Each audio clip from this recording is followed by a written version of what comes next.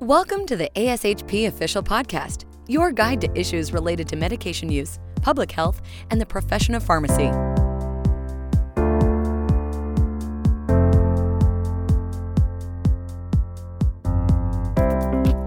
Hi everyone, Vicki Basalega here. Thanks for listening in to today's COVID-19 podcast. Today's featured podcast is from a COVID-19 webinar recorded earlier that you may have missed or may want to hear again.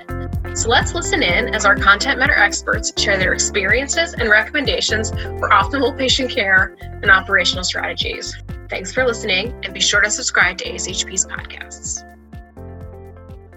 The last item of discussion is on the role of the pharmacy department and pharmacists in leading and operationalizing all of this important work. And this has been part of the narrative arc of this entire discussion, but let's focus on it exclusively as we start to wind down this webinar. Rita, why don't you start and share how to highlight the role of the pharmacy leadership, clinical pharmacists, the investigational team, and then and share some wisdom on how you can effectively engage and collaborate with key stakeholders outside of the pharmacy department. Well, I think we've all articulated that we had structures or created new structures to support what was happening on a daily basis. What I think some of the take-home messages from my perspective is, don't wait for the organization to call on pharmacy to be actively engaged and leading this role. Because I remember talking to colleagues about different structures and processes, and even with my own organization, I realized I needed to just say, we are going to be the not only the therapeutic decision-making group that will help guide evidence-based decisions where we have them, as well as engage the experts. We are also going to be the information source. So we made that determination because there was, again, and ASHP has done a fabulous job in supporting, updating the evidence, but we created a daily pharmacotherapy digest that went out to all of medical staff leadership. We ultimately consolidated it to weekly because there's so many emails going on, we can't even keep up with them.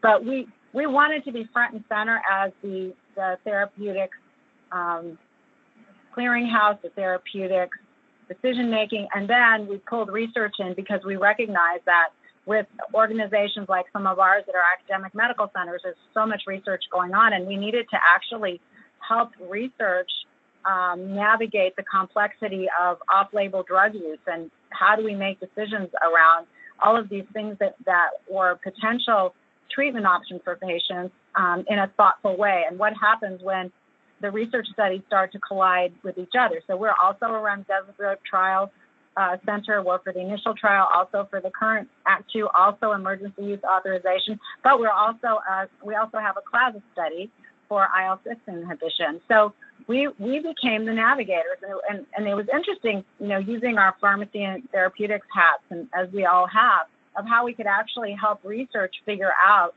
what to do when you have more research trials than maybe you have patients because of inclusion-exclusion criteria.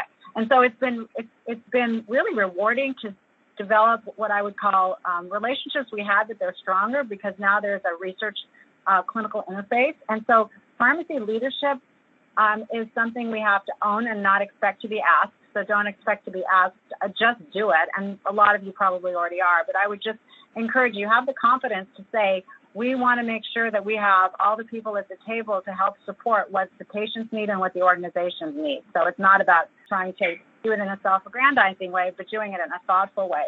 We've also expanded scope of practice significantly. When we started to hear about the hypercoagulability of the patients in early April, we brought the issue to the therapeutics committee, and we also have a best practices COVID-19 group that's led by our ED chairman.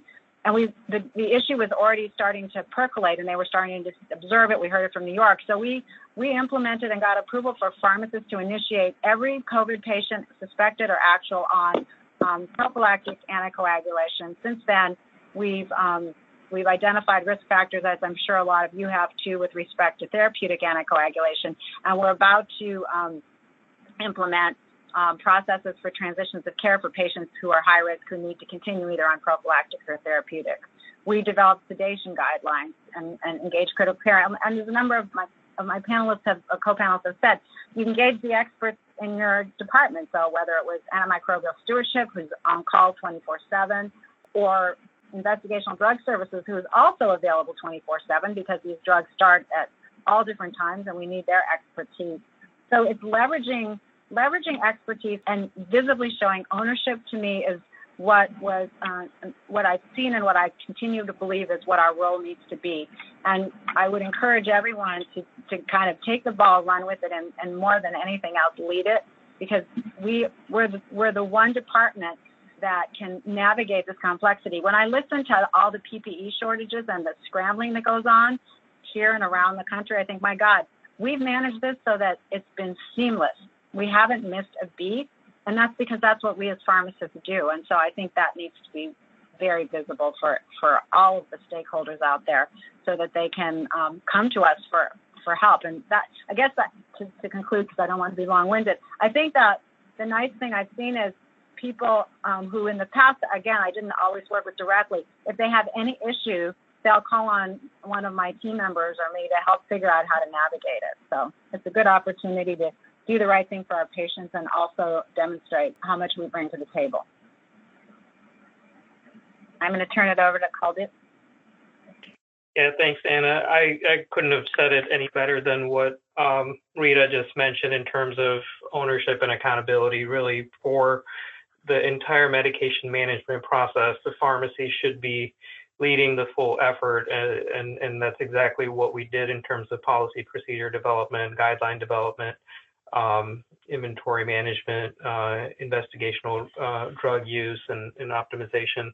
And I know there's a question about exceptional cases. While I don't have any specific examples of cases, but as pharmacy leaders and pharmacists, you really have to kind of think through all of the different implications from a logistics perspective, because the medical staff are primarily, they're clinicians, they're focused on patient care, so they're not always as attuned to various different processes or things that potentially could go wrong, even though the chances may be very, very small, such as situations where you have, two equivalent patients that meet the criteria, and how you end up, breaking a tie, having a procedure, established for that, or having a procedure for when patients are either transferred from outside when you have existing patients who would be eligible for the drug.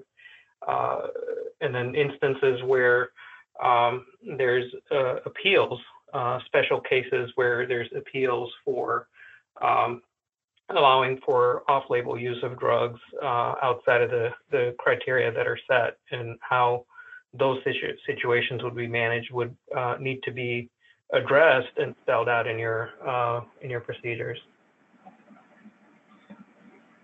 Thank you, Kuldip. How about Brian? Any comments on this topic? Yeah. So just to wrap it up, I agree totally with what Kuldip and Rita have already set forth. And the name of navigator is something that popped forth with me as well. As a department, because we know what needs to get done. The pharmacy team typically does know what to get done, and they know how to get it done, and they know who to contact to get it done. We didn't wait to be asked to do things. We just took charge and just moved forward with it. I have to say that I've never been prouder than to be associated with the team of people that I've been working with within the pharmacy department. And I think about the outreach that we've had from the inpatient pharmacy to the home infusion pharmacy, to the specialty pharmacy, to the retail operations, to the antimicrobial stewardship, investigational drug service, the residents, the technicians, the role that they played throughout all of this, anticoagulation stewardship. These are all functions that are part of who we are, and just really put their best foot forward and just took care of things. And you're right, Rita. We heard so much discussion about PPE, and from a pharmacy perspective, I would venture to guess that we didn't miss a dose. We did everything we needed to do. We got the drugs we needed because that's who we are and that's what we do. And we took good care of our patients. And I think, that's the model that we should use across the board every day moving forward. Thank you for those really inspiring comments. Hearing all of you say things like doing the right thing for the patient, having ownership and accountability, being navigators, being the ones to get things done is really reaffirming that pharmacists and pharmacy leaders have taken a big role in COVID-19. Thank you for listening in today. For more information, please be sure to check out the ASHP COVID-19 Resource Center at ashp.org/COVID-19. Thank you for listening to ASHP Official, the voice of pharmacists advancing healthcare. Be sure to visit ashp.org/podcast to discover more great episodes, access show notes, and download the episode transcript. If you loved the episode and want to hear more, be sure to subscribe, rate, or leave a review. Join us next time on ASHP Official.